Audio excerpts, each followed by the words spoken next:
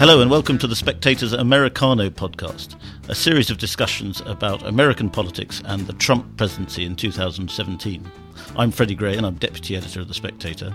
I'm joined today by Andrew Bacevich, who is a historian and author of America's War for the Greater Middle East, A Military History. And we're going to be talking about Trump's Syria strike.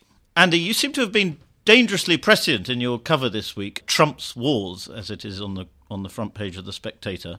And no sooner did we go on newsstands than Donald Trump has launched a strike on Syria. What do you make of this latest move?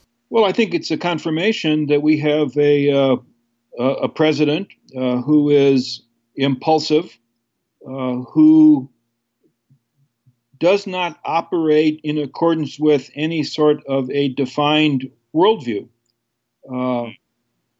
People were concerned that he was an isolationist, that the references to America first somehow suggested that he was going to entirely withdraw from the world. I never saw that this attack on Syria, without any sanction by the United States Congress, suggests anything but isolationism. Yes, certainly a lot of world leaders seem to be supporting him. There seems to be a funny situation happening where Trump has lost, judging from reactions on social media, a lot of his key supporters. A lot of Trumpists seem to be very angry about this intervention, whereas a lot of what you might call the political class welcome it as a sign that Donald Trump is going to be more active on the international arena than Barack Obama was. Well, I mean, I can't comment on what people abroad are saying, but it does seem to be the case that if we could call it the foreign policy establishment here in the United States,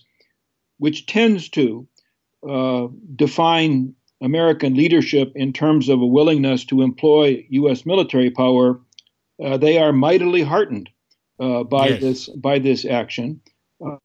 Secretary of State Tillerson has announced that the United States is committed to removing Assad from power. That is a 180-degree turn from what the administration's policy had been just a week before. So you have to ask yourself, okay, if regime change is now the objective, how are we going to do that?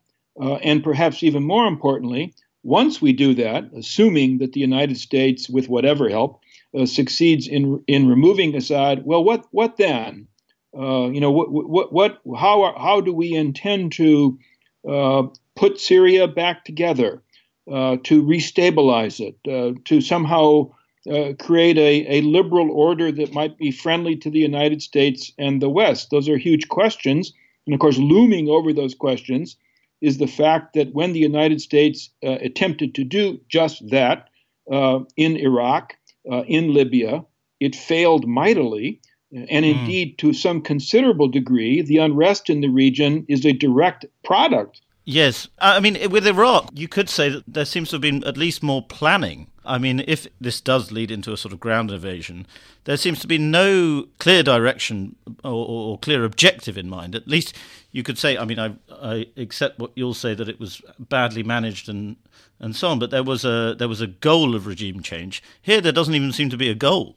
I think it's exactly right. When we may find fault with the quality of the planning and thinking about a post-Saddam Iraq, but there was at least some amount of thinking. And what we have here is a decision made to initiate this military action that probably occurred within about a 48-hour window.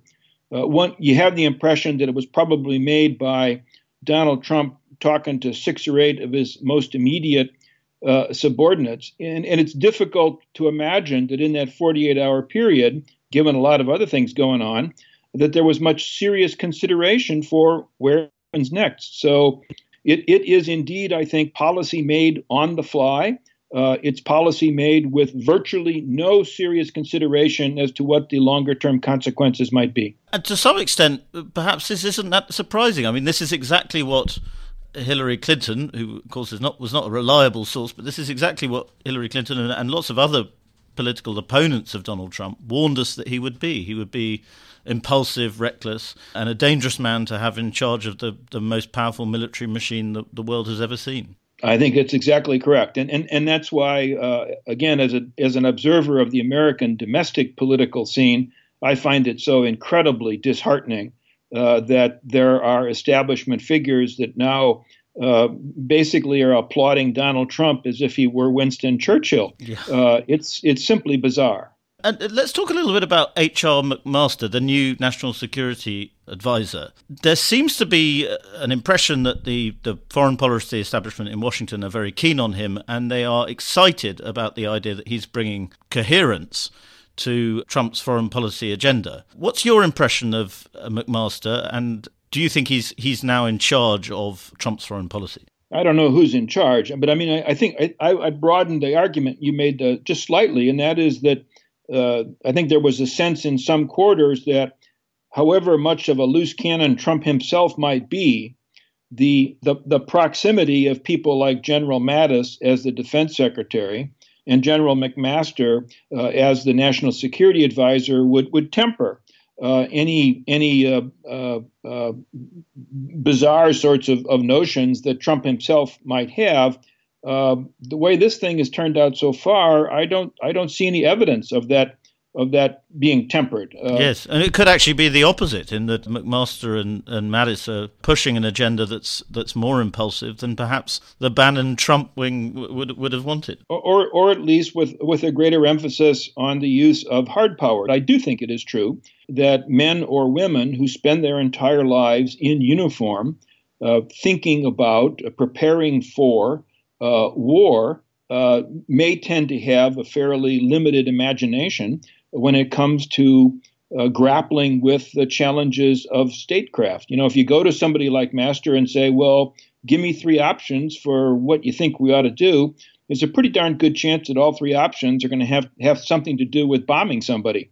And if indeed the generals that Trump seems to turn to for advice are giving him that kind of advice, then I think that does not bode well for where we go from here. Yes, and there's a strong element of Russia in all the breaking news at the moment.